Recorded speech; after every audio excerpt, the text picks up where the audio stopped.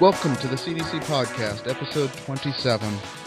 With me here this time is the founding editor of the Arcade Review, Zolani Stewart. Hello, how you doing? Zolani, can you explain to us what is the Arcade Review? The Arcade Review is a magazine. It's a quarterly magazine, which means it comes out 4 times a year. It redistributes on PDF, which is a Adobe format you can read on, so it's a digital magazine essentially. And it's an arts magazine. It's an art magazine that focuses on experimental video games, smaller video games, artsy video games, and with a sort of in the context of sort of digital arts, I guess, in general. And that has more to do with the approach than anything else. And then we do that every week. So we mostly do, at least more recent issues, mostly do reviews. So we try to do a lot of really interesting close readings of games, as well as every issue we do an interview. So I get to talk to a really interesting artist and game maker, experimental games, and I get to do that every issue, and that's basically it. So we just distribute that, and we sell it for money, which isn't a thing that happens too often here. So yeah, we sell it for money, and then we've been going for about a little over a year now. So we haven't been around that long, but in that time, I think we've been able to develop a pretty good audience. That's what I'd say. You say you do reviews. Maybe you want to clarify, because that word brings up many connotations. Yeah, it does, when it comes doesn't to video games. Yeah, geez, you know what? Well, the thing about it for me is that, I mean, it's just a difference in focus, I guess. When we talk about reviews, it's mostly that a lot of pieces will tend to focus on one or two games, but basically it's just a focus that we do. But the reason why I say reviews, and the reason why it's called the Arcade Review, is because it's supposed to imply a sort of interest in the sort of close reading of singular games and the look into singular games. It's not an evaluation. In fact, it's completely distanced from that. The magazine will not. I hope people do not buy the magazine hoping it will tell them what to think. It will not tell you what to buy or what to do. That's not what it's there for.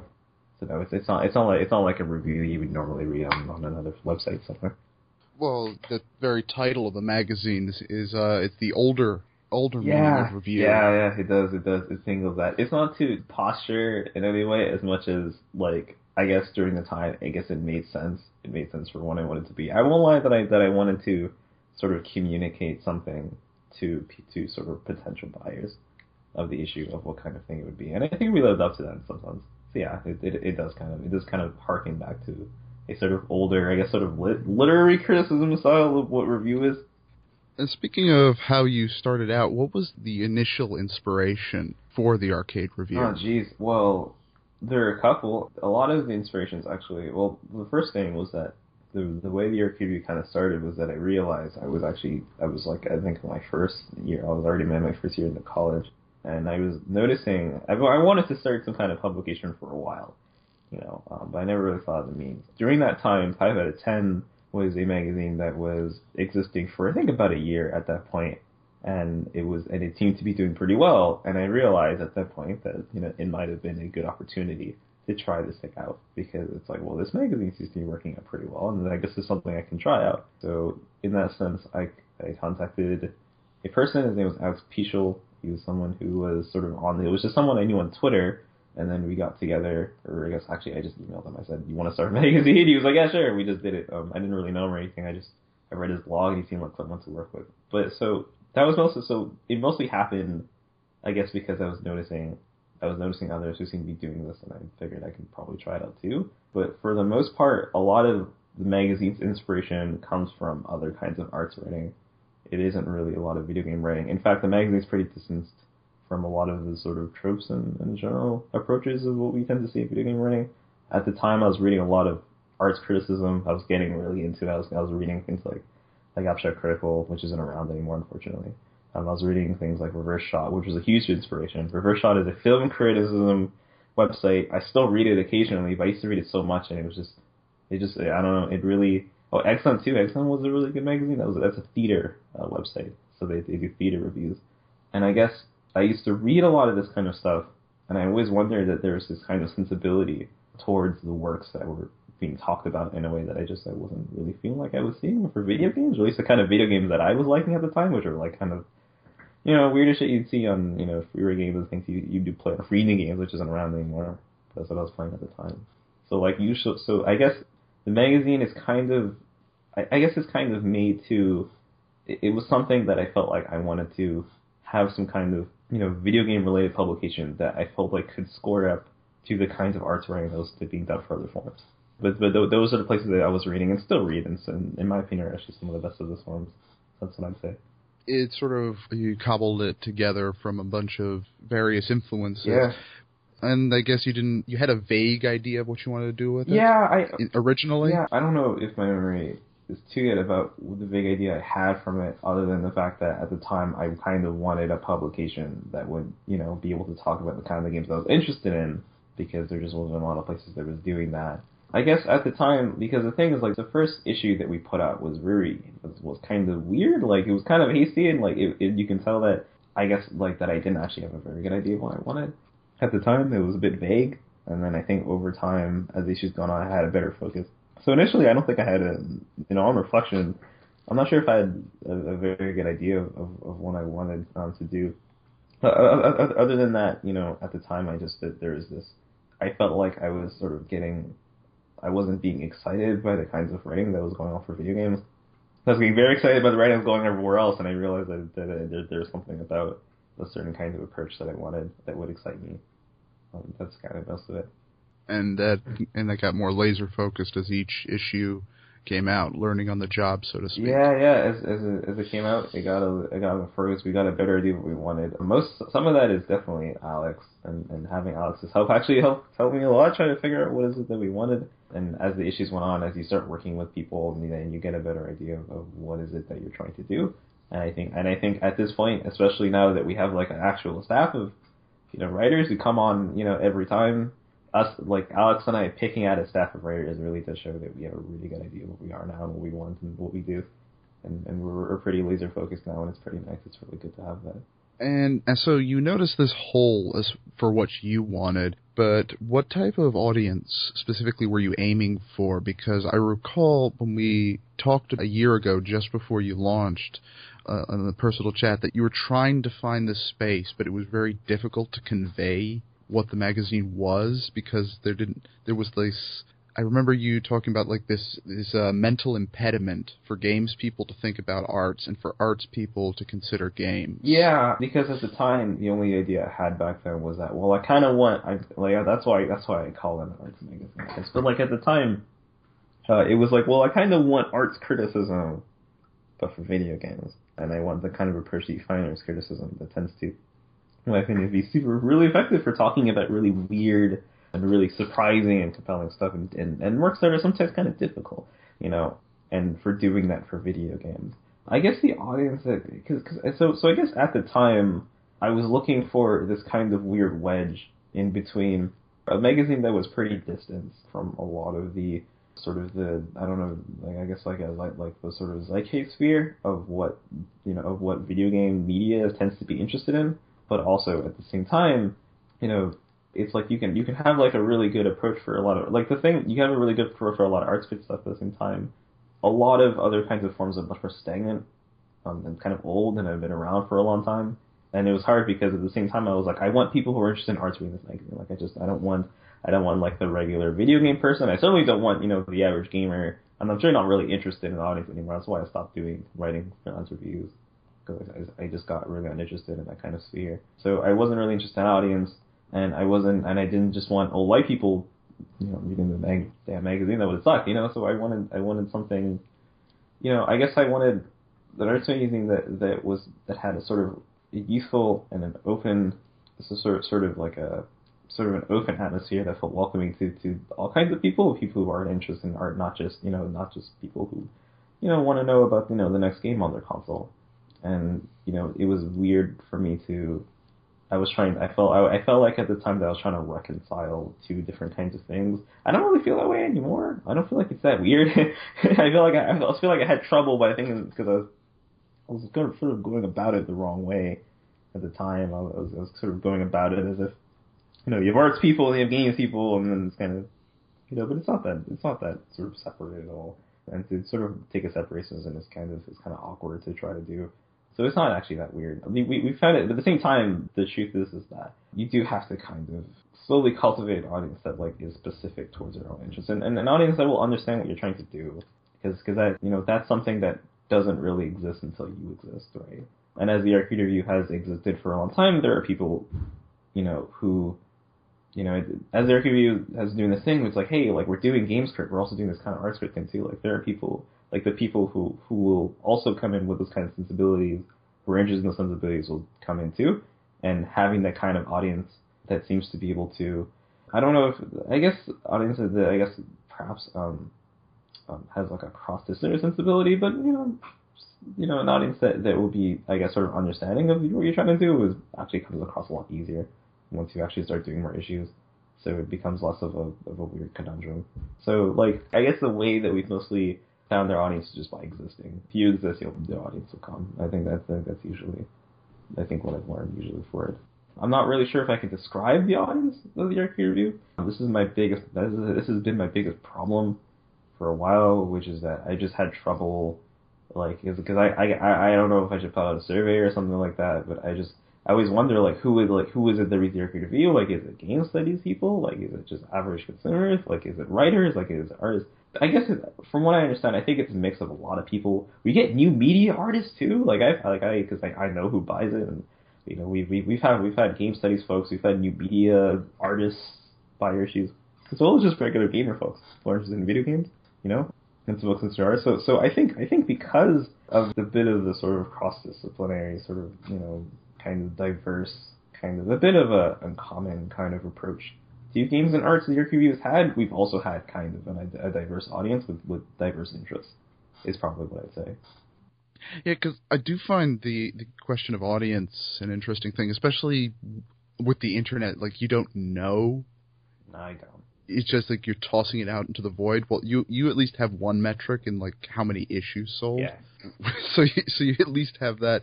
But do you find that that it also helped not just by existing and they will come, but that other publications have sort of sprung up in the same arena that have allowed to foster cultivation upon cultivation? Yeah, but at the same time, I don't want to act like I'm thinking, I don't want to act like I'm bragging in some sense, or that I'm trying to sort of be self-serving in it. But at the same time, when the Arcade Review kind of happened, there wasn't really a lot like it, and there still isn't a lot like the Arcade Review, to be honest. There still kind of isn't. Like what was it? When did it come out? 2013, I was working on it, late 2013. I was doing a podcast with Lana. I still do the podcast with Lana called Sufficiently Human. And it was a podcast where we were doing the same thing. Like the Arcade Review kind of happened because at the time Lana and I were in this sort of like art games create vibe. It's like, yeah, this is super dope. Like we talk about it like this, and we were playing all these cool games, and we were doing this podcast together, talking about all these weird stuff, and we were talking about it in a certain way. And it was kind of, getting traction. But the thing that was Sufficiently Human was that there wasn't a lot of, at least when we started, there weren't a lot of podcasts like that. And this was only like a couple of years ago from what I remember from, my memory. And the thing too is that, and we used to get, people who used to make these kinds of games, and they were, getting put on, HIO or Warped Tour or, wherever you find sort of strange, interesting stuff, and you used to thank us and be like, hey, thanks for talking about my game. Like, I never realized someone could talk about my game this way. I always figured, I always figure someone just sits there and tells me the gameplay isn't good. I never realized someone could, talk about my game in this particular way. It's like, yeah, sure. Now there are other podcasts like that. There's one of them called The Show for Games Talk. That's really good. There's another one that's a bit more, I don't remember its name. I think it's done in Australia, and it's a bit more like kind of like a serial. It's really interesting. But like there are a lot more podcasts that kind of take on those kind of sensibilities now. So the thing about it was that like the Arcade Review kind of came out of a sense of need that I never felt like was there.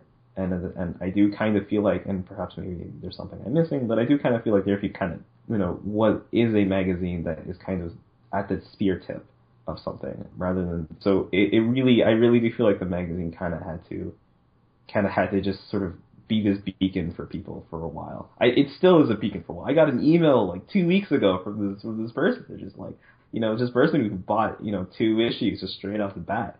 And it's just like, I've been looking for this kind of criticism forever. And it's like, that's cool. Like, it's great. So like, it still acts as a beacon. It still needs to be standing there. There isn't really a lot. Like, there aren't really a lot of places that are like the Arcade Review, bigger than the Arcade Review, and that sort of help bring people to us. We kind of just have to keep standing there and hope people notice us. But at the same time, there are definitely other publications with similar sensibilities towards us. that also kind of came out at the same time. I don't know if their audiences are similar. I think but that's actually something I'm not actually sure. Like, I don't know the people who read 5 out of 10, people who read Arcade Review. I don't know people who read Zeal or people who read Arcade Review, but I find Zeal, which is something done by EVB. It's kind of like a web design thing on Medium. It's very good. I wrote a big Sonic piece for that Sonic Adventure. That was really good. That was a piece. I think that's at least that's a magazine that I would consider pretty similar. I think AV and I tend to kind of want something pretty similar, even though the game talk about tend to be a bit different. I don't know if their audiences are shared though. Well, what I sort of meant by that is you cultivate out of people that exist and find there's something here that they didn't know what they wanted before. Yeah. Because you see a lot of arts things popping up in the last year. So I don't know if it was influenced by the fact here is a large launch of a new magazine, or if it was just time and all these things just happen independently. Yeah, I think the way those things happen is that people see something existing, and then they realize they probably want to do it themselves, whether they've always wanted to do it, or whether they sort of discover this new kind of perspective that they never really considered before, and that they want to be able to engage with themselves. Then yeah, it's definitely. I think I guess in some senses at least somewhat contagious.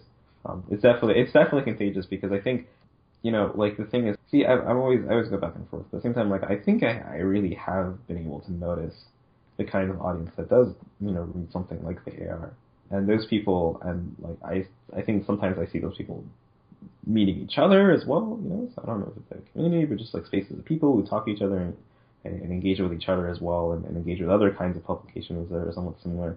So yeah, I think that's how a lot of that stuff works. I think that's how it works for anything, especially I think the thing the Arcade Review does, but also in general, just kind of video games criticism in general. Video games criticism, I don't know if it's the same thing as when I got into it, because I got into video game criticism I think 3 years ago, around 2012 or so.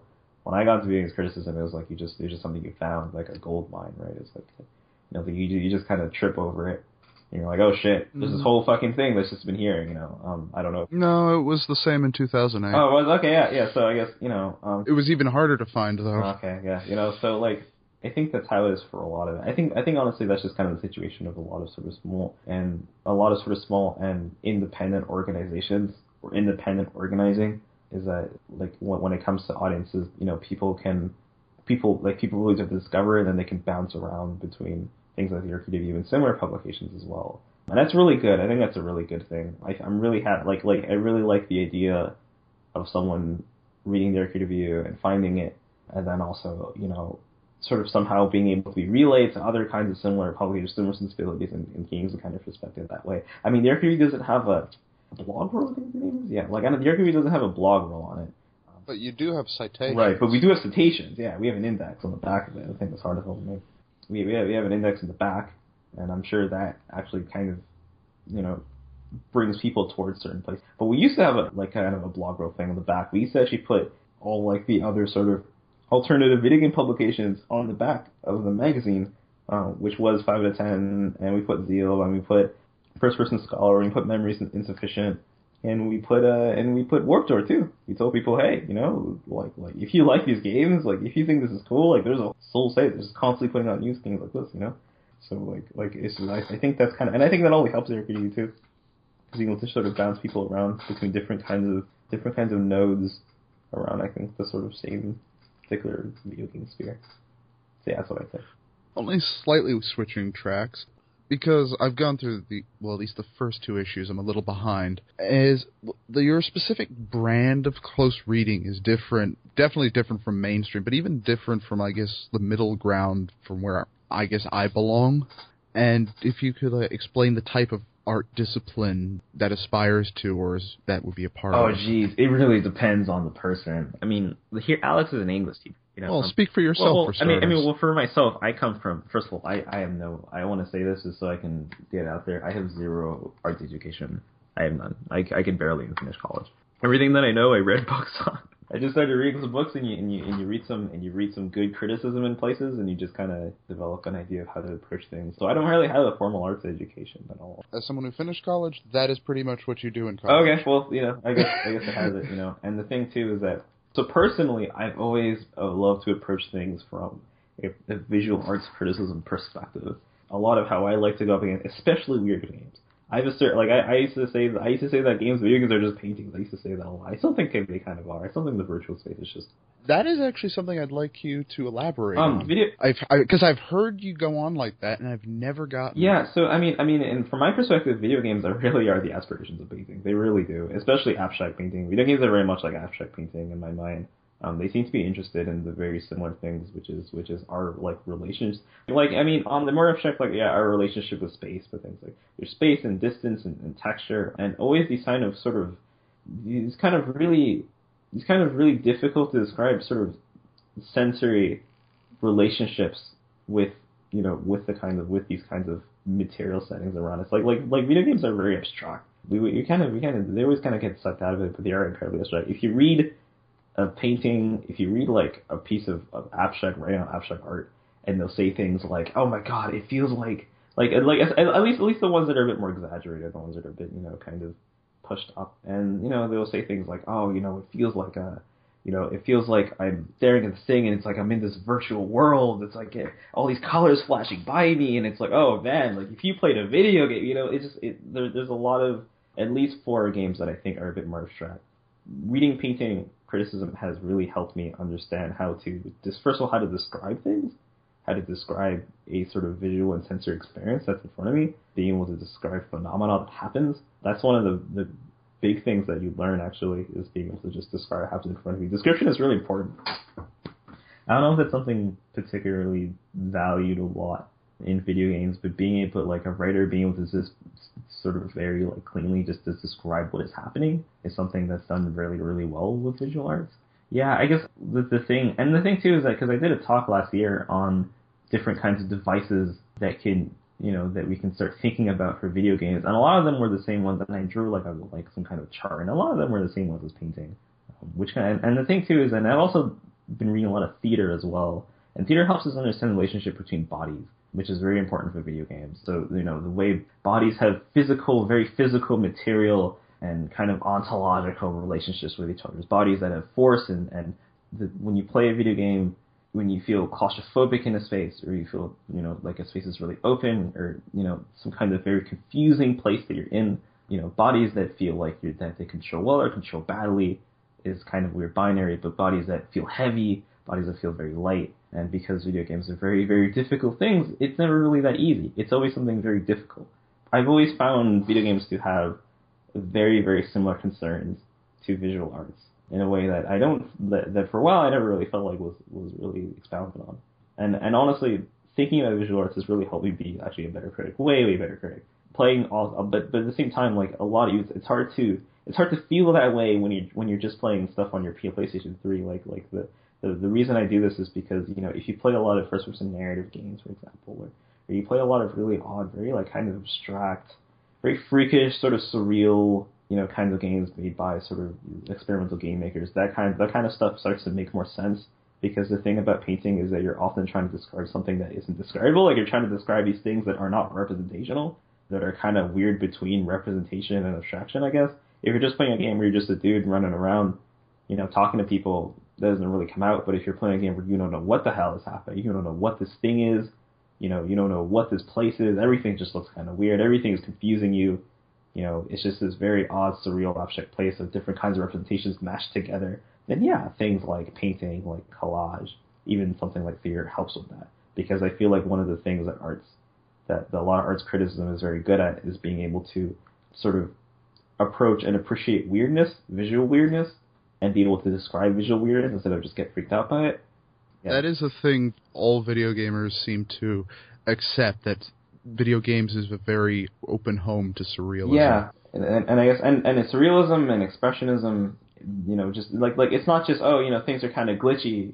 I think that's usually the extent for a lot of gamers. It's just like, well, things are kind of glitchy because they don't work, and it's always sort of positioned, in contrast to things being supposed to work. But when I say expressionist, in the sense that sometimes these things are actually intentional. Sometimes you want to. These are like basic things I feel like aren't expounded on very often, which is like sometimes you want to make something look kind of weird so you can communicate something about representations of objects, of images, of people. Like, sometimes you want to make something look kind of odd, and sometimes looking at something, even if it's not intentional to do that, it communicates a kind of experience that is cannot necessarily be say, functional or not functional, or, good graphics or not good graphics, or whatever, but being able to say, hey, like this thing, I feel like it's communicating something really interesting about these bodies and about this place because of this odd experience. So it's being able to take strangeness and appreciate weirdness and also take weirdness seriously. Take weird games seriously is something that I think Noib says a lot. And like that I've also been trying to say more often. And that's something that I feel like I've been able to really appreciate and take from the place, and something I've wanted to do with video games. And the Arcade Review does that very well. I'm very happy with that. We only do it better every time. And we've taken on when it comes to Alex I say I come from mostly a visual arts background. That's mostly what I'm interested in. That's mostly what I do. Alex is an English teacher. He actually, so I guess in some sense he comes from a literary criticism background, but I mean Alex doesn't cling, at least from what I understand, because I edited his writing, he doesn't necessarily cling to those things, even though he does come from very much that background. But I don't expect everyone who writes for the Arcade Review, to be able to take on the background I do. I do expect certain things, Alex, and I do expect certain kinds of things, that are a bit similar to the kinds of background that I have. Of course, because I'm biased. There's certain kind of writings we both like, and certain kind of writings I'd like to have on. That's what I'd say. Yeah, you've brought up the term weird games a couple of times in describing both your work and the magazine. I don't suppose you could get more specific on what exactly you mean by that. Yeah, I don't expound. I remember I don't know if you remember the first Critical Core Proximity. It was it was a thing that Zoya did. He did that. He was the thing he organized last year, and I did a talk for it, and it was called Why Weird Games Are Important. People still like that, which is cool. I'm really happy people still really like that one. I guess mostly, what was I going to say?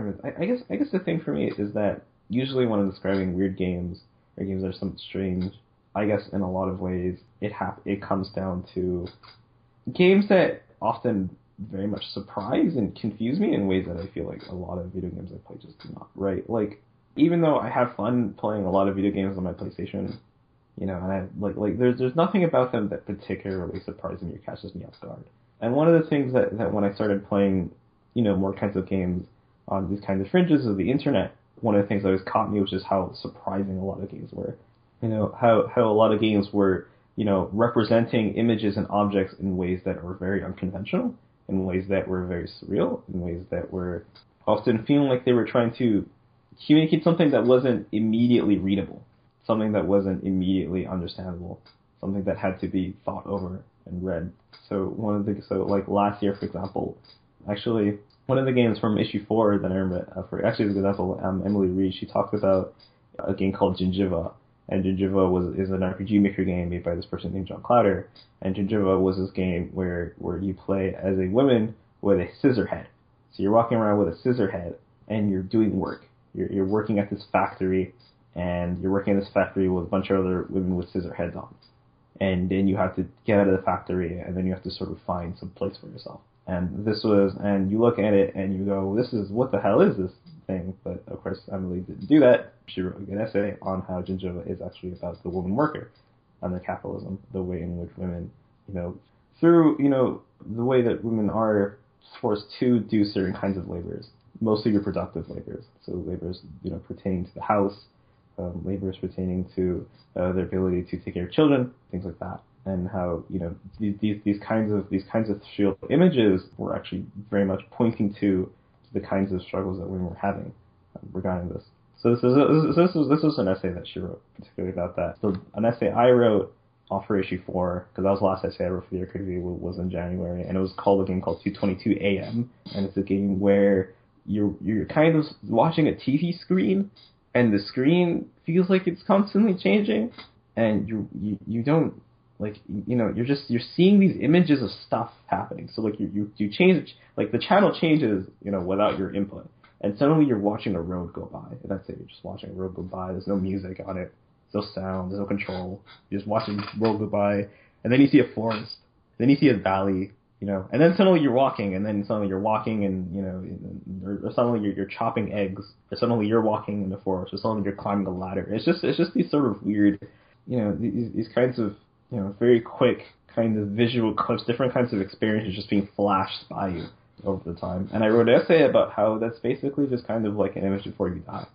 It's just a lot of different kinds of regular experiences flashing behind you, and it is communicated through this idea of a television, right? So it's just I mean, the thing about weird games is that, like, I guess for a while it's just been something that's been pretty convenient to use. These terms are always just conveniences, they're always just ways that are kind of easy to describe, but mostly it's just because it helps me communicate that the games I'm talking about are games that seem to, really use their form to communicate very unconventional and very uncommon ideas in very unconventional ways that don't immediately reveal themselves. Ways that are a bit, kind of, I guess, somewhat challenging too. Because I want to challenge me. I really enjoy that. That's what I'd say. So for the magazine, do you like the broad cross-disciplinations that various writers bring into it beyond your own scope? Right, because if you ask me what weird games are like, I'll tell you one thing, because that's just the games I like to play. I like to play weird first-person games. I like to play usually, sometimes I like to play some interesting 2D stuff, but usually I like to play sort of odd, sometimes I play straight up just sort of for walking simulator, but sometimes I just like to play really odd kinds of first-person surreal games. And games that are visually surreal in the way that it's not because the painting, because that's what I like. But there are lots of games that I don't have much experience playing a lot of. One of them is toy games. And there are people on staff who are interested in that. Lana's much more interested in toy games than I am, to be honest. What's it called? Emily has a lot more experience playing RPG Maker games than I do.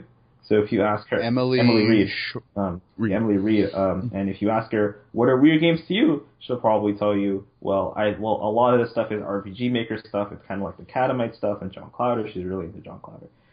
If you ask Lana what weird games tend to think, she'll probably tell you something about poetry. She'll probably tell you that these games are very poetic, that they have these poetic devices in them to be able to communicate ideas. See, I'm talking about representation. But Lana's someone who comes from a literary background. And it's just someone with he not only is a game developer, he's also an artist. He does exhibitions and such. And if you ask him about weird games, he'll probably mention something more analogous to actual technology as well, because Ash does new media art. And new media art is a bit more explicit about this kind of, sort of tech thing, because, it's done in galleries or an exhibition on screen and such. So everything that I say about this always comes from my own personal perspective, of course. I'm sorry, I realized I said that, but I didn't actually catch the question. What was the? Can I ask the question again? What? I think I asked, because I barely remember it. Yeah, okay. About how it is to bring those cross-disciplinations into one magazine. Yeah, well, I mean, it makes it a magazine, right? It doesn't just become there's a Zalani review. It's like it becomes the arcade review because everyone comes in with their different stuff. Here's the thing. I'm coming in with my sort of visual background as well as the theater background, or at least doing a lot of studies in theater studies of my readings and such. What's it called? Lana is also a writer, but of course Lana has poetic background in poetry. As I said before, as a developer, as well as an artist. So the first thing that he wrote for us was called. Ansh wrote a piece about Slave of God. And he wrote about code. He took the source code. We published part of the source code of Slave of God by Stefan Lavelle. And he talked about the source code. And he said, this is the source code. This is what I gather from the way this code works, this C# code works. This implies to me something about what Steven wanted to do and what he was aiming for and what he was not capable of doing with this technology. And that was something he was able to do that I wouldn't have been able to write at all. That was something as well. What's it called? Also, I guess the last thing Gita wrote for us was a piece on Little Party, and she wrote this piece about what it is like to be like this teenage artist. What is it like to be someone with this very young creative person who's trying to use maybe trying to use this creative energy to try to deal with their own insecurities, using this creative energy to try to deal with their own weirdness of adolescence and such like that. And that's a perspective that Gita brings. I think Gita is someone who often is very perceptive and very incisive about her own life experiences, and she knows how to not just take that and just use it, not just take that and just say, I'm going to tell a story about something, but also layer it over really good and very sharp interpretation. And that's something. And she writes pieces that I would also not be able to write as well. And that's so everyone and also Edmund is also someone. Edmund Chu.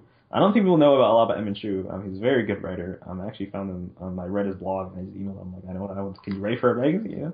And that was basically a lot of it. But Emin is also someone who's very much incisive about his own life experiences as well. And he writes very, very perceptive and very funny essays too. Emin is a really funny writer. He's funnier than I am. And that's something. So everyone on the kind of writer stuff that you're going to bring in comes from different kinds of perspectives and comes from different places. But the thing that is similar with all the writing staff, with Alex, with the people that we tend to choose for the pitches, is that they're all very much used to talking about art. Whether it is, a real, say sort of formal arts background or a, sort of developing background or poetic literature or whatever the fuck it is, or cinema, because I know Gia is someone who has a cinema studies background. Everyone on the staff are used to talking about art, not just video games. And I think that's what makes the Arcade Review pieces, enjoyable to read and interesting. I think this makes it particularly interesting because you can tell that the folks on it, not only just the staff, but the people we get on for contributings, on extra contributings, are not just video game people, caps. There's not just, I play some PS3 games, I just stuff, but no, people who are used to talking about, art objects and doing close readings of art objects, and doing real interpretation and doing, sort of textual interpretation on things. And are used to thinking about experiences that aren't immediately revealing towards them and something that they can reflect on and be incisive on. So I think that's what makes a lot of the folks similar. I think that's what kind of blends. I think that's what that's kind of the pair and a lot of the perspectives that come in. But I think people were definitely coming from different kinds of backgrounds. Yeah, that's what I'd say. But like even the thing too is that even when Gita or Emin or whoever is coming in and talking about things from their own lives and how that's affected them. The writers who come in are always doing like really good close readings. They're always talking about close, incisive observations on the game itself. They're always very much able to do that. I think those are the kinds of things. So I think there are definitely some similar tethers that make the magazine feel cohesive. Make it feel like it has a real concept behind it. That's like it's not just kind of like this scattered thing. There's real editorial vision under it. But I think I like to think that it's diverse enough that it doesn't feel like the same person saying everything over and over again. That's the philosophical behind it. But what about the technical aspect of the physical magazine? Well, physical as it were, magazine, the design of it. Oh yeah. So when we started, I wanted to do when I started the review, I wanted to do like a space thing. I was like, oh yeah, I wanted to kind of be like kind of like this weird sort of spacey abstract kind of deal. So of course the first issue is the cover of it is like this weird planet, it's like this, and it's like all these purples and blues and such, but over time, we've been able to sort of diverse a bit from that. I guess in terms of the design of the magazine, one of the things is it has to look good. And I know that's like pretty broad, but that's really important because I don't want to, throw shade on whoever because, I respect pretty much every publication that's around, but a lot of video game content and a lot of video game publications do not look very good. A lot of them are pretty badly designed, something that's just really corny looking, and one of the things from day one of the Arcade Review was that it's not going to look corny. It's going to be a, nice, classy looking and smooth looking arts magazine that looks good. It will not look, there's going to be no, 8-bit fonts, no controller variation logos, none of that crap. None of it. It was good, like none of that video game BS. So the thing about it is that the Arcade Review is that it doesn't immediately reveal itself as a video game magazine. You cannot look at the cover and think, oh, this is a video game magazine. Well, this must be a video game magazine because look at the fucking 8-bit font. It's none of that. So aesthetically, it really does distance itself from a lot of that kind of video game aesthetic, even though it is a magazine that mostly talks about video games.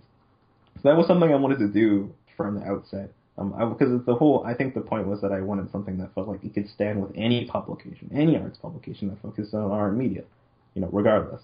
Not just something that is decent in video games, but is decent anywhere.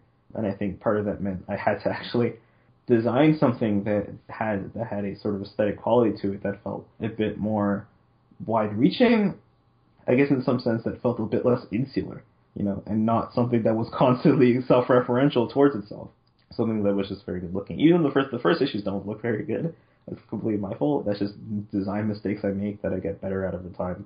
But that's been something that's just going on. That's why we get the covers we get. One of the things with the Arcade Review is that from day one. Also, I feel like I had a better idea of the design than I did of the writing philosophy when we started out. I was like, I want really good covers. I want like some of the best covers. Like I want this magazine to be something that's known for its covers.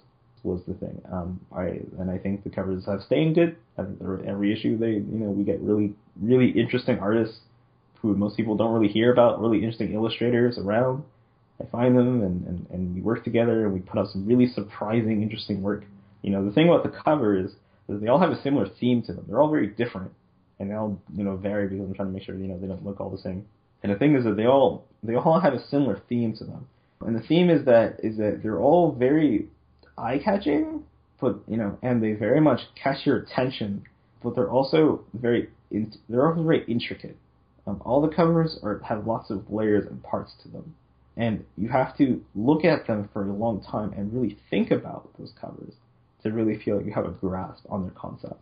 You have to really you can all do with every single cover we've done. You can really look at it and tell little tiny parts of it. That's the theme through all of them, and that's the reason why I've always wanted that, and the reason why I tell every artist that who works for us that I would like something very detailed and intricate, but something that really surprises and something that kind of rewards, the thinking, is because that's the point of the Art Critic Review's writing, is that it's a lot of people who are making very intricate observations, people who are paying attention, really paying attention to works that are challenging them, and that there's some kind of warring critical experience of engaging with these kinds of works earnestly and engaging with them critically. So that's the kind of link between the I guess a lot of the writing, a lot of the practical stuff. The magazine is good type. I don't know if this is trite or not, but like it's always mattered to me that we have good typography, and I think and I hope I can say that the magazine has some of the best typography of any video game magazine. I've noticed that it's changed over because the first one was very, very small and very densely packed. Yeah, it was awful. I feel terrible about that. Every time I look at it, I said, Lonnie, what did you do? Why did you do that? Yeah, it's a lot more spaced out now. It's much more spaced out.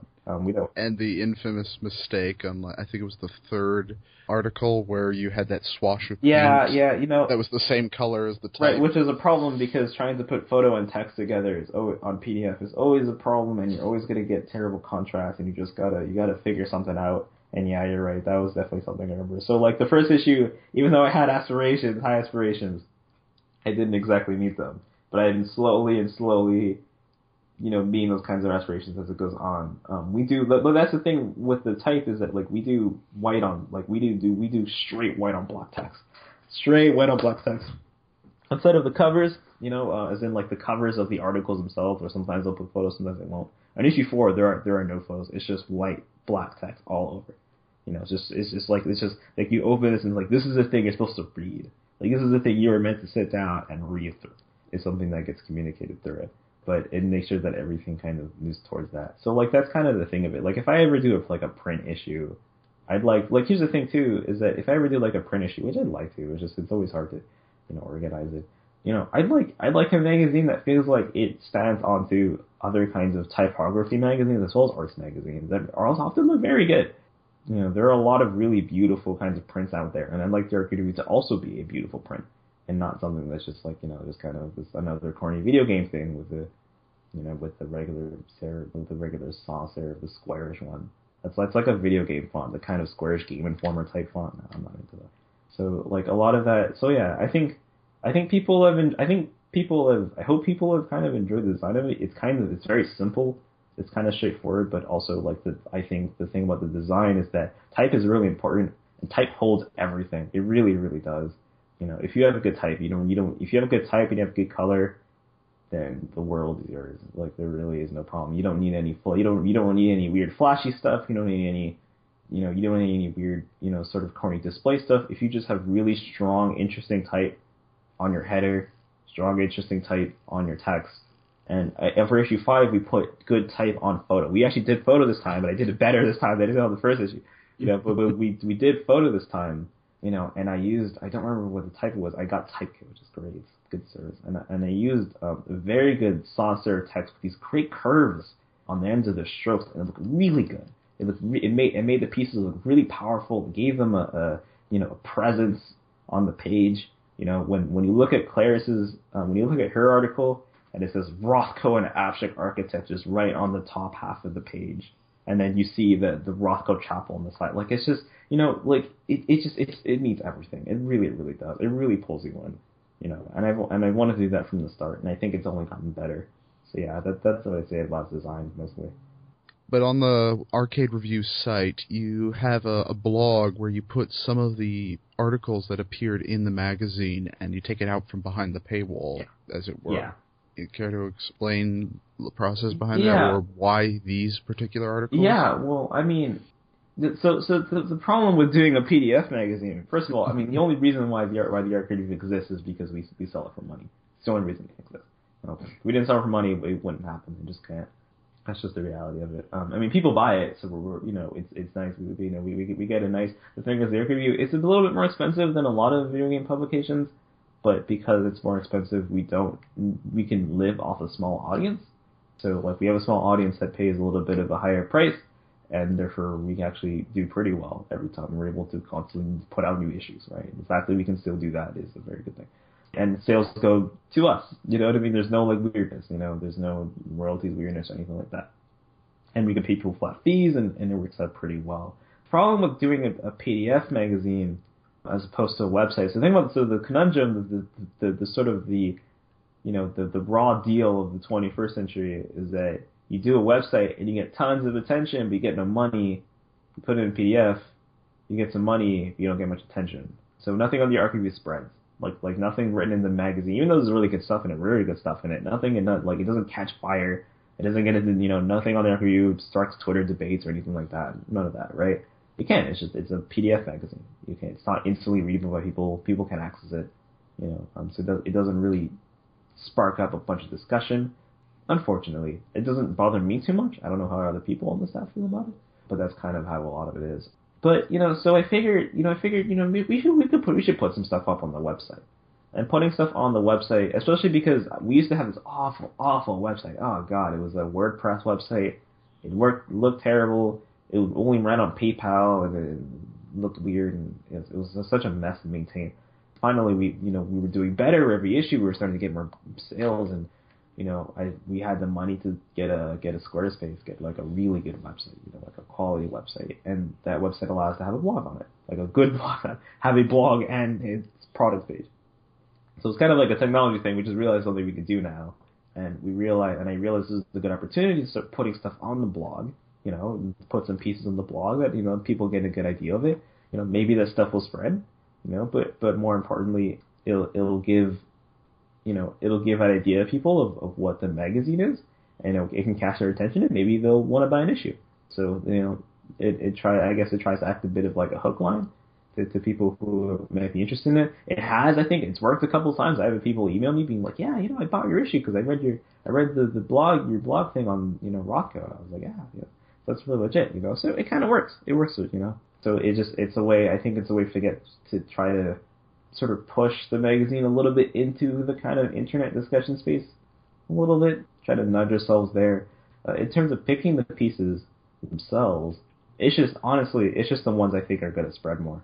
That's usually the thing about picking them. We usually pick the ones that are going to, the ones that we feel like are really going to, like, that are made for the internet, I guess, that are good for the internet. So the first one, so the one we put out, so, and that's always a guessing game. Sometimes I'm right and sometimes I'm wrong. You can't predict the internet. The one I was kind of surprised that was Alex's piece. Alex Pichel, he wrote a piece on glitches called, what's it called? It's A History of Glitches, I think it was called. And it was a very long piece, as Alex does. He always goes over the word limit, and he goes to 6,000, and I'm like, all right, this is good, because he always writes really well, so it's usually not a problem. And it blew up. It really blew up. It's still our most popular piece.